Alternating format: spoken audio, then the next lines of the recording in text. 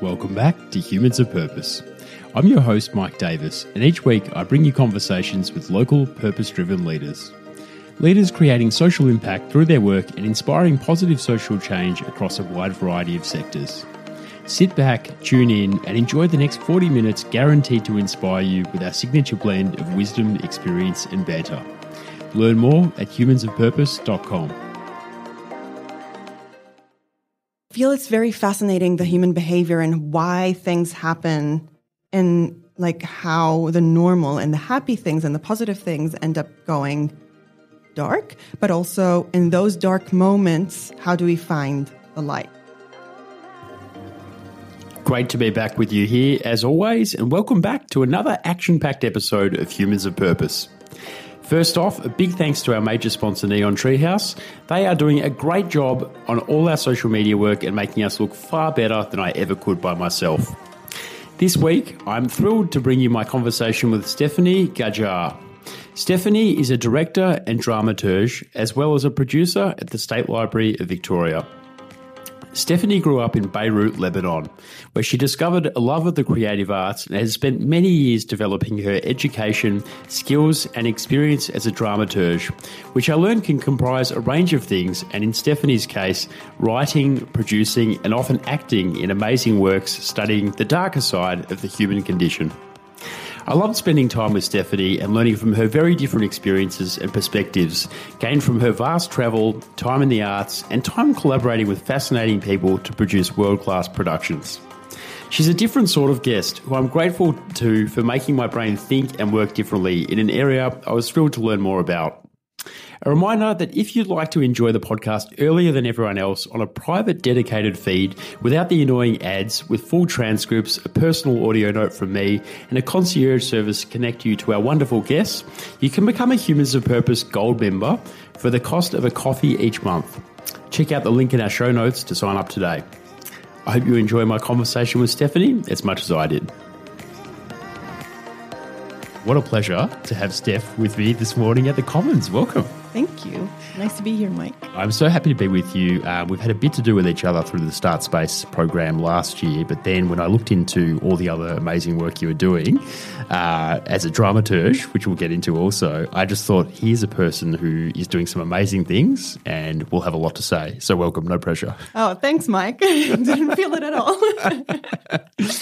So, as we will often do in Humans of Purpose land, can you just tell me a bit about your early journey into what you do today and sort of growing up, inspirations, how you found your way into dramaturge, what it means, maybe after, and then, also the startup space in Melbourne more generally. Ooh, You can start however you like. That's a lot there. Great. Yeah, I know. I was just going back and I'm like, how far back do I go? We try and say like not maybe in utero, so maybe after you were born is good. Great. Yeah. Amazing. Early memories. Yeah. I think, I don't know, I grew up in Lebanon and that's how I always start. It's like I grew up in a different culture house. So my dad's Lebanese. My mom is half Lebanese, but she grew up in Australia. So that kind of bicultural existence always was in my brain and my upbringing. And mom also like media and growing up and seeing like what my mom watched on TV and the storytelling that she liked and was influenced by, and the storytelling that dad did was very different as well. So I think storytelling was always like a big element in my life. Your parents were both storytellers? They were both storytellers. Oh, wow. My dad thrived on being a visual storyteller as well. So even growing up, and I had nieces and nephews at a young age. So, because I'm the youngest in my family. So it's kind of baby. I'm the baby. But it's kind of like the more exaggerated and big it was and like really ingrained in your brain, the more it kind of gave him the confidence of like that father figure and that even grandfather figure. And my mom, even though it was on a gentler side, there was a lot of like books, and it's more subtle. So books and films and all of that kind of culture came through from more Western influenced storytelling. So those kind of two versions I grew up with. And my family is also quite religious. So that also the storytelling element that comes from that in a way you're told that it's the truth, and then you kind of grow up and start understanding the different versions that could exist and the different interpretations. And I think that's where I started going into journalism at the start and digital media and public relations. So all of those kind of fell through. And then I did theater and making theater and film. And that's where I started going into, there are different structures, and each interpretation actually gives each structure gives a new interpretation towards what the story is.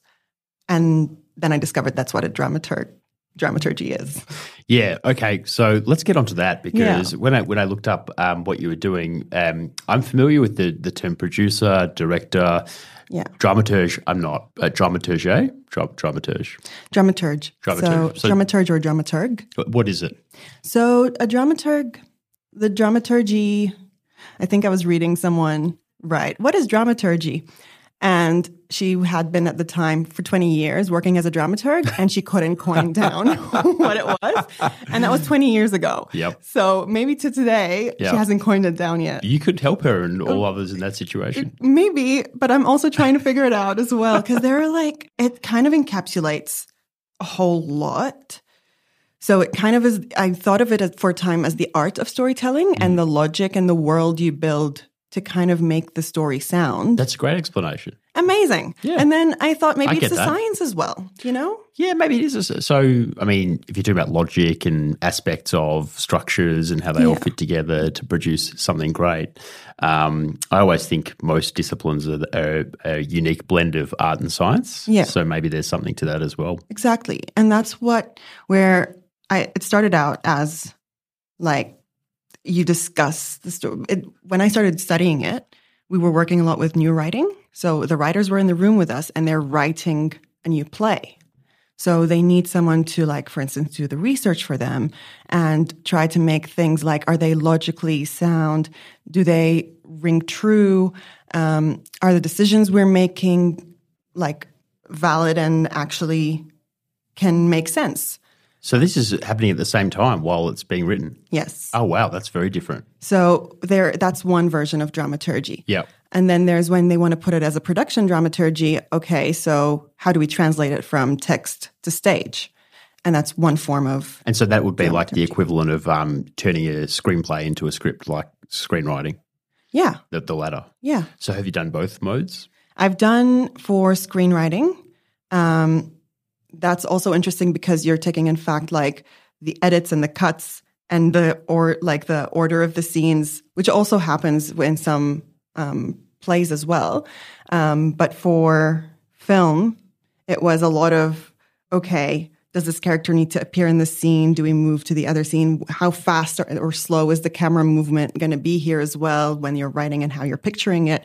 But I've also worked with director-writers, so they're also in those kind of like dual brain kind of thinking when they're writing the script. But yeah, so it kind of, that's when you have a script. Sometimes you don't have a script and you're in the room going, okay, you guys that want to make something, every decision you're making, we put them in the pool and go, okay, which one? It's kind of like each decision takes you in a different consequence. And what are you trying to say with that work? Yeah, that's sounding to me more scientific than art, actually. Great. Because you're dealing with cause and effect chains and Exactly. things like that. So that's super interesting. So one of the themes that you talk about really enjoying is sort of delving into the human conditions to explore the individual in deeply personal situations where familiar emotions darken and veer towards the tragic. How dark and nebulous. I know. And you're dressed in all black today. So take me in. How did you find that to be your kind of home space? I don't know. I was having a conversation the other day about You don't strike me as like a broody, dark person, which is why I found that interesting. Great. I'm glad. Yeah, you don't come across that way, but I don't know, maybe dramaturgists who do that often don't come across that way. I was just sort of a bit interested by that.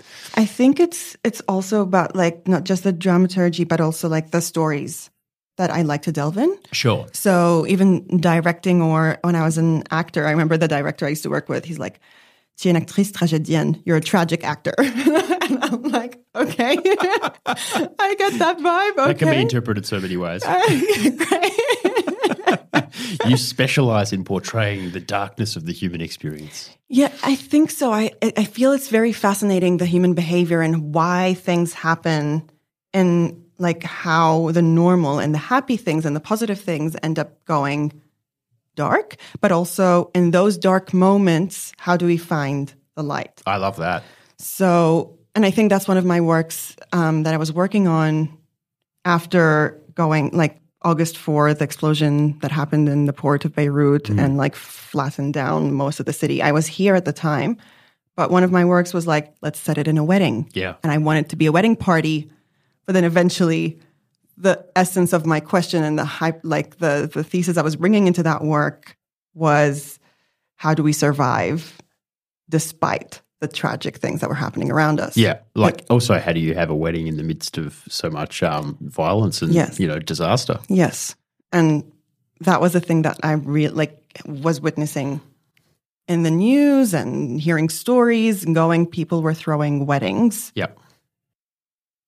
for the people who had passed. Oh, wow. So it was see, I'm going tragic right now. Well, look, I mean, this is life is life, right? Yeah. I mean, it can't all be rosy all the time. Yeah. And I think the less we cover things like the dark experiences in life, the less true we are being about what it is to be a human. Yeah. So I think it's my investigation. Yep.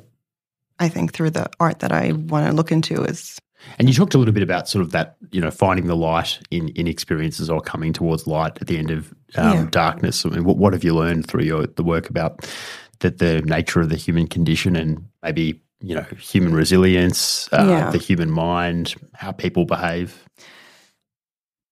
I think it's the survival instinct that kicks in and the exhaustion that comes from being resilient. That kind of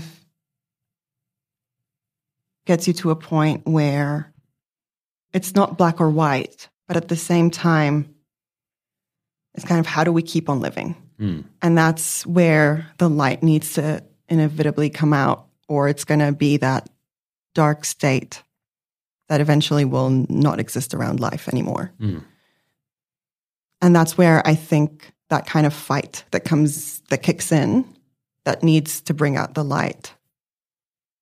And yeah, I still, it's kind of an ongoing investigation as well. Of course, yeah. I'm sure like this, and this might be something that you kind of ponder often, but, life being the journey that it is in career too, you're not going to have an answer maybe ever. I know. It's an exploration, right? And I think that's why theater and storytelling really absorbed me in the first place. Yep. It's kind of because it's an open-ended question. How do projects come to you, and how do you decide on what you're going to do? Oh, that's a good one. Projects, it varies. Sometimes I apply for things.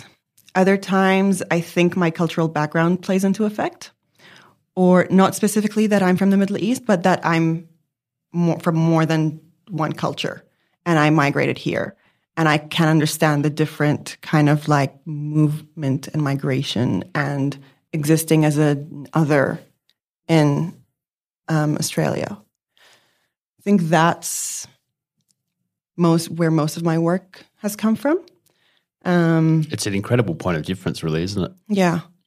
It's a global experience as well, doing productions all over the world. Yeah, that's another one that kind of, I think after coming back from New York, even like bursted, that kind of pushed me more towards like the multicultural work.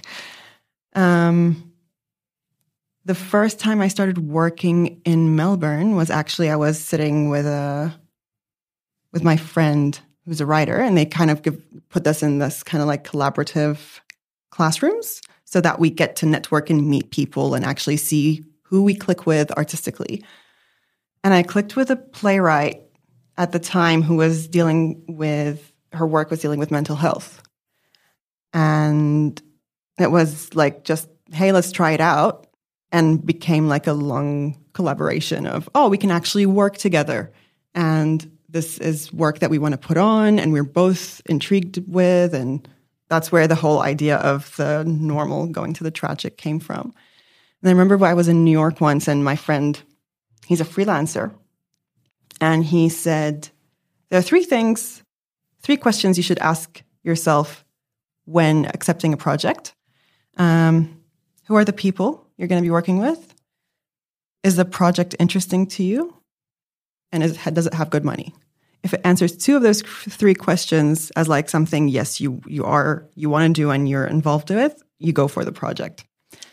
Great criteria. Yeah. I would almost say like that's a really good decision-making algorithm for a lot of work opportunities. Yeah. Yeah, that's basically, and it teaches you how to say no, because sometimes it's hard to say no with a lot of work that's coming through, and sometimes it dries up a little bit and you're like, no, maybe I should do the work. But then again, you're also dramaturging your repertoire in a way. So how many languages do you speak? I speak English and Arabic fluently. Mm-hmm. And your French seems pretty good? French, Lebanon is a French colony. Yep. Was. And you have in Lebanon either English schools or French schools as like the second language, or sometimes it's the first language. Yep. So Beirut is very French oriented. So you kind of learn it through practice, but because mom is English focused, we went to an English speaking school. Sure. So French was the second language after Arabic and English. Or I put Arabic and English in the same kind of bubble. Can you have a conversation well in French? After living for 7 years in Australia, I'm losing the language. You lose it, don't you? Yeah. I mean, because I've had the same experience as well about losing language if you don't practice it often. Yeah. Do you speak more than one language? I speak some French and some Hebrew, but both quite poorly. Yeah, yeah. And I get confused between the two of them because it's just sort of, do you get that confusion sometimes? Yeah. So, and do you feel like you need to switch on your brain? Yes, it's very hard work. You become a very different person. Totally. Yeah. But if you go there, right, if I'm sitting in Tel Aviv or Paris, it won't take me too long to kind of just get back into it. Yeah. And I might make some giant mistakes and order a huge turkey rather than a croissant, but I'll have a lot of fun and they'll get me, and that's endearing for some people. So. Exactly. That's the thing. And like I feel if I'm back in Lebanon and I'm with my French-speaking friends, it just switches on. They laugh at me a little bit, but I'm like, it's a safe space. It's fine. It's the weirdest thing. Like I lived in Tel Aviv for 6 months and I made these friends there, and I came with very basic Hebrew, like almost none.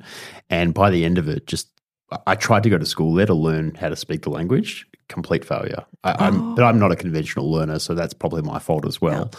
So I just thought, why don't I make friends and spend a lot of time with them and see how that goes? And so made friends with 3 or 4 guys and girls and just hung around with them a lot. Yeah. And I think I just, through listening and knowing some of the basics, was able to garble my way through 6 months of study there, which is good.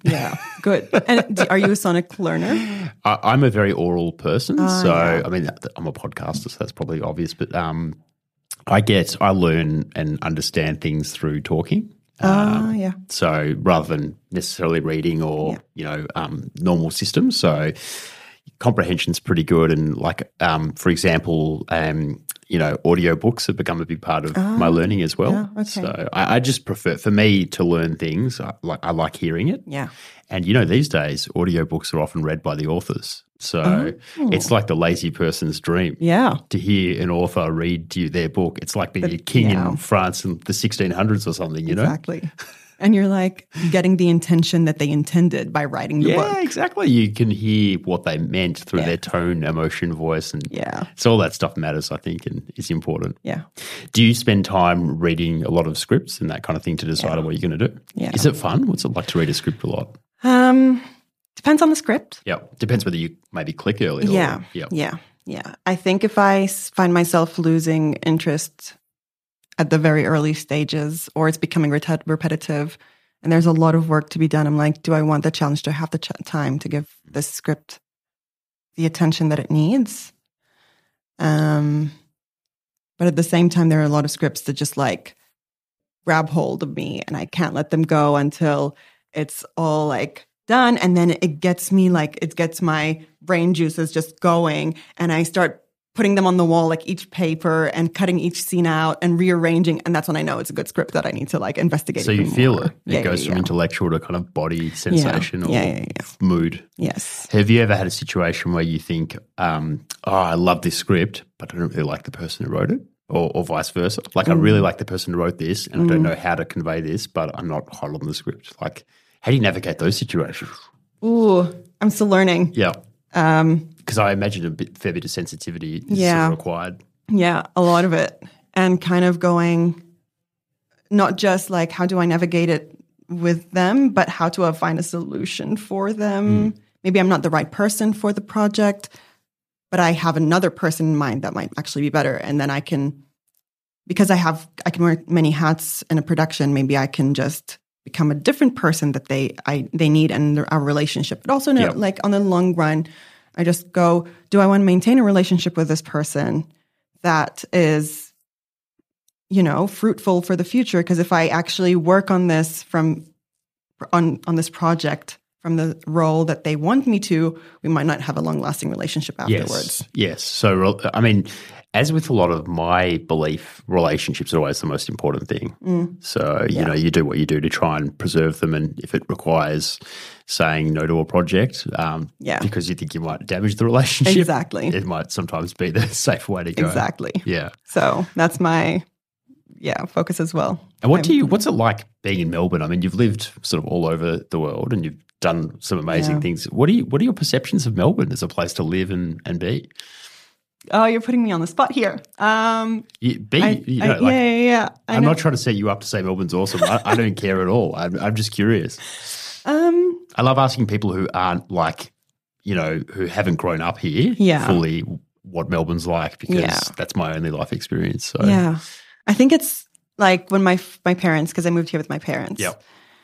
And when they first said they're coming to Australia, I think that the first thing in my brain was, oh my goodness, it's far away from everything. Yeah, it's so far. And I had all these plans. Like I was going to go to Europe and work from Europe. And then and also like because the schools of thought that I related to are European. Yes. So I came here and it was a bit like, oof, okay. Like not a cultural shock at all. Yep. It was more of, I need to keep myself busy. Yeah, totally. It's a bit too slow. Yeah, it's definitely like not like a major European city, right? No. But even like everything's too far and you need more time to put things together, and everyone's so patient and slow, and that rigor is lost sometimes. And I'm just like, I need people to wake up. Get moving, people. Get moving. Yeah, let's make some stuff happen. Yeah, so I think that's my main struggle with Melbourne. As a living city? Yes, as well. And I think that's why I had to have a break. Like I moved to Sydney at first, and then I came to Victorian College of the Arts in 2016. Mm-hmm. That year, it was amazing. I got to meet a lot of people, but they were all theater oriented because I was studying at the same time. Yeah. And then 2017, I started making work, but I still felt like it was a bit too slow. And I found out that I could have work experience abroad, and I just booked that ticket, traveled, and it was just like there was this whole kind of energy that came through me when I moved to the States. Also, I'm going to have to say New York, because a lot of people were like, have you been to the States other places? Yes. And I'm like, not yet. They're like, okay, so you haven't visited the States. I'm like, yes, cool. yes. You do get that a bit, that New York and LA in some circles not really considered America. No, it's not. It's sort of like should just be their own separate province almost. They should. Yeah, because I started visiting other places. I'm like, oh, okay, no, that's very different. But New York was like, I went from, say, Melbourne was 20%. New York was going at 200%. And it was just go. Yeah. But that clutter was needed, especially when I was trying to like figure out the kind of work I want to do and the voice I wanted to create. Yep. That clutter kind of helped with crystallizing. Yep. What I liked and what I didn't like. Rapid feedback mechanisms, right? Yes. Yep. It was really helpful. And then I came back with all that energy, 2019, 2020 hit. But also, every writer, like in your last episode, they love lockdowns because they were writing. Yeah, it's true. and everyone was writing. So my dramaturgy practice came back in full blow during COVID. That's fascinating because, you know, like I've heard two perspectives. One from a comedian was that during COVID, it's impossible to write because nothing's happening. So the creative juices are not flowing. Yeah. But it seems like the more universally held perspective amongst writers and creatives is that you've got time that you never had before to actually sit down and just write. Yeah, it was like a 2-year residency. Yeah. Yeah. So you got a lot done? I got a lot done. Yep. My room became my studio, and I was living near the water at the time, so it was great because like it opens your horizons a little bit, and then you come back and you have to like focus and work on scripts. But it was a busy time for writing, and then lockdown was released, and everyone wanted to put on the works that they'd written. So it's still in that busy flow of work that's happening. So how do you balance all of that with your work at the State Library as well? Talk a bit about your role there and also how you balance that with your dramaturge activities. Yeah, so I think the reason I wanted some stability and some actual like income that was coming in. Yep. And I thought that role, and it's because my drama... It's a producer role? Or? It's a producer role for events, and it kind of fit with the dramaturgical aspect of the audience experience. Yep. And my work in theater was moving towards the immersive as well and the participatory from audiences. So I was like, okay, that actually is a great like research phase for me to kind of go and test on the floor. How experimental, but also giving of stability. Yeah, I know. And it was just like the perfect thing to do. But at the same time, working full-time just meant I didn't have time for my theater anymore. So, and it kept extending, and my contract kept extending, and I'm like, okay, I need to go back to part-time because that was the initial contract, part-time. And by the end of the year, they asked if I wanted to extend again, and I'm like, I need to go back to part-time to actually rethink how I'm going to exist, do my own thing. That a lot of projects had started, but they're still in motion, and still get that stability that, you know, there is a constant income coming in. And that's when you contacted me, Mike. And I got existential about my answers. I'm like, oh, okay, I'm trying to figure this out. But at the moment, it's working out great because I have like half of the week, and then the other half is actually like I have meetings set, so I'm disciplined enough and got my agendas, all the freelance applications are back online, and it's kind of getting that kind of in rhythm. Back into it. So what are your other few days like? Do you work from SLV, that space, or from home? Or I work from home. Yep. And as of last week, I'm back in the rehearsal room. Oh, fantastic. So is that awesome? It's awesome. It's also a long time coming because it's a project that was meant to come up in 2020. Can you talk about the project at all? Yeah. So it's called When the Rain Stops Falling, written by an Australian playwright, Andrew Bovell. And Iron Lung Theatre are putting it on at TheatreWorks in a few weeks, in actually a month. Will you be performing as well? No, I'm backstage, so associate director and stage manager for the rehearsal period.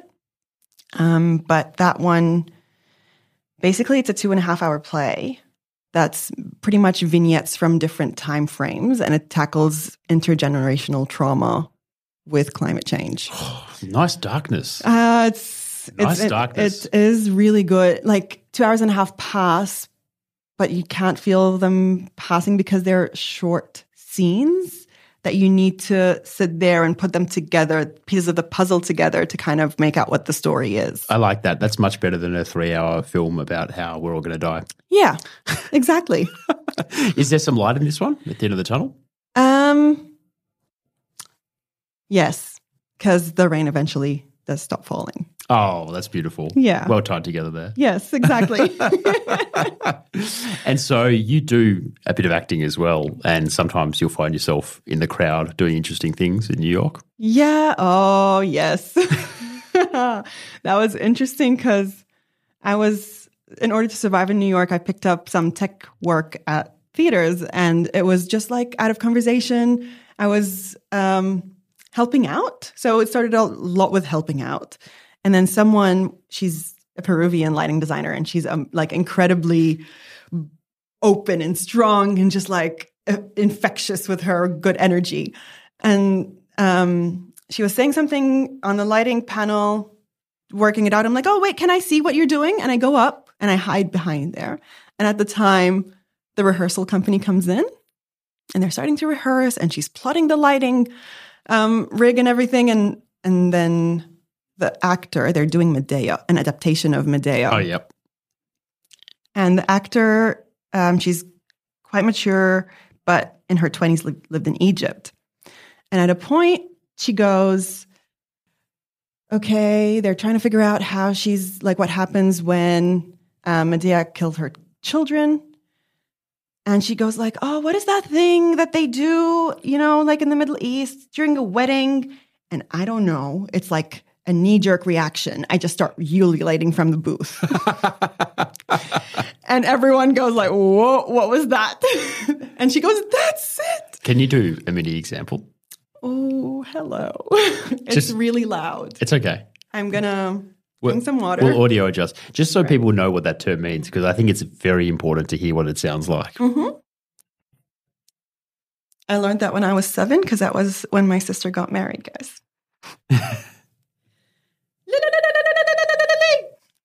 So that's the one. So good. So good. Great.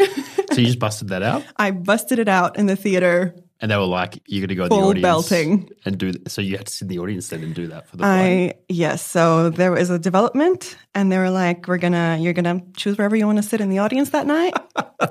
And at that moment where it's like, it was all like projections as well. So she kills her children, and then this ululation happens, and the projections of fire and doom happen on set. Isn't that a lot of pressure for one person to ululate? Like, because isn't it normally a lot of people doing it? It is a lot of people. There's a lot of pressure on you to get the ululation right. Yes. And I got some notes one night that it was very controlled. There's not enough passion in this ululation. Yes, there's no passion. You were actually calculating how to ululate. I'm like, okay, fair enough. Too scientific and calculated, this approach to ululation. Yeah. It's amazing. So you talked a little bit before about like audience experience, and I just want to come back to that and just sort of wonder for you, how do you know you've done a good job? Like, what are you looking for from audience reactions, both in rehearsals and sort of when the rubber hits the road? I think first impression when they walk in the door. So are they like excited to be there? Excited or whatever the intention you had from that first reaction to be, if it hits or not. And usually you can read, or if they're they pause for a moment. I remember the last Start Space event, because it was mostly Start Space members going in, and they have never seen the space with like lighting and different. Like one person said, "Oh wow," and I'm like, "Okay, great, hit." That's a good first impression. And it's kind of like you're listening, you're among them. Are they? If there's an intention, like you want them to go in a specific place, and they follow the guidance you give them. And how much they go, or like they kind of think about it or not. Do they interact with it? Do they take the direction on board or not? That's also kind of a good indication. So a lot of times with the theater, specifically if it's immersive, I always have a creative development beforehand with a test audience and get feedback from them. That's like a focus group for a movie or something. Yeah, exactly. Yep. So for instance, the immersive wedding Lebanese party that we're throwing, we did a creative development for it. And it was a focus group from like friends, people from the community, people I worked with, and my professors and mentors came along, and 2 different nights, 2 different trials. What's it called? Rehearsals? Yes. Trial and error? Yep. That's the one. And kind of changed some things between the nights. Or things I wanted to test out, like, what if we go this way? And then the second night was, what if we tweak those. What kind of effect does it have? So we worked through those, and then I had a conversation with each person, and you kind of choose what you want to take on board and what doesn't work for you and what you're trying to say and whatnot. But you ask those open-ended questions, those neutral questions, to figure out what they thought in the moment and after the moment. Because those like initial reactions are as important as you've had time to think about it and the long-term effect that the show has on you as well. That's really cool. Yeah.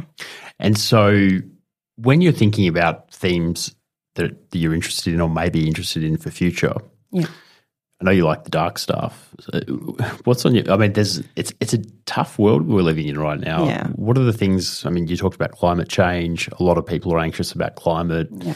What else is on your mind or things that you think you'd be interested in exploring thematically? Mental health you also mentioned as well. I think you've hit two of the major anxieties in society at the moment. I think the one that I'm tackling at the moment is also like the sociopolitical effect of the Middle East. Yes. Can you talk a bit about that? Yeah, so with Zafir, the wedding, it's based off of the whole kind of resilience that happened. I mean, now I feel like it's ever changing because the economy is also affecting people in whole different ways in Lebanon at the moment. But that kind of 2019 happened, economic crisis happened, the riots, the protests, and then they were partying at night, and then they wake up at the same venue, and then they keep going and they're resilient, and then they grew tired, and then the explosion happened, and how they reacted with that. So it's kind of like a lot of politics and how it affects the people living in it. I don't know if I'm saying it the way it's kind of like still formulating in my brain. Oh, no, I think I understand where you're coming from. Yeah, and I want to investigate it, but at the same time, moving forward, I'm going, how much am I still in touch with that? Yep. Because I've been here for a while. Do you have a lot of family over there? I still have siblings. And do you get to go back, or is it complicated to go back? I went back in 2020, just before COVID hit. But then I haven't been back since. And do you miss it? Not really. Fair. I miss the people, I miss the memories, but I know if I go there, it's not going to be the same. Yep. And having lost my father throughout that period, it's kind of like I'm going back to memories that I'm sorry to hear that. Thank you. But it's also like part of life. And there's some things you need to also face before. And that's where my like, how personal is my art going to be and all of those kind of things. So those kind of like the umbrella that kind of, do I want to go back or not? Is that a personal tension for you? Like how personal you decide to make your art? I think so. And it's also how much do I want to put out there? Because it's like investing yourself in something that becomes quite public. Yeah. In a project. Yeah. And maybe there are things that you do want to explore, but it might become a lot more emotionally and physically draining because you're touching things that are really close to you and maybe saddening. There's a lot of emotions that come up. Yeah. And I think for me, those are the most like worthwhile projects that I've worked on were the ones I personally connected with. Yep. I think that's I remember I was talking to a lighting designer. We were sitting on opening night in the audience and goes, here we go. I get to put myself on a plate in front of everyone. And I'm like, fair. As an artist, you're kind of constantly going into that kind of mental frame of I'm putting whatever it is, even if it's not blatantly obvious, it's still part of your decision making, and what you're invested in is being put in front of an audience for critiquing and judging and doing all those things. But at the same time, if they're worthwhile for you or the process was good enough for you, then that's what matters. How do you draw creative inspiration on a sort of daily, weekly, monthly basis? Are you somebody who gets inspiration from books, from movies, from conversations with people, from walking in nature? Do you go inside? Do you seek outside?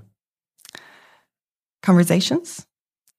A lot of times, especially when Friends, mentors, relatives. Friends mostly, because they kind of, it's not just the small talk, it's the deeper conversations that you need to unravel and you need go to be able through. to go deep. Yeah. Museums, if it's an artist that I really appreciate their work, so visuals, or fashion sometimes, documentaries. It's really cool because you're listing things, none of which I listed, which is just like awesome. I love documentaries too. Yeah. And fashion, but I would never have thought to put those out there. That's cool. Yeah. What would inspire, how do you find inspiration?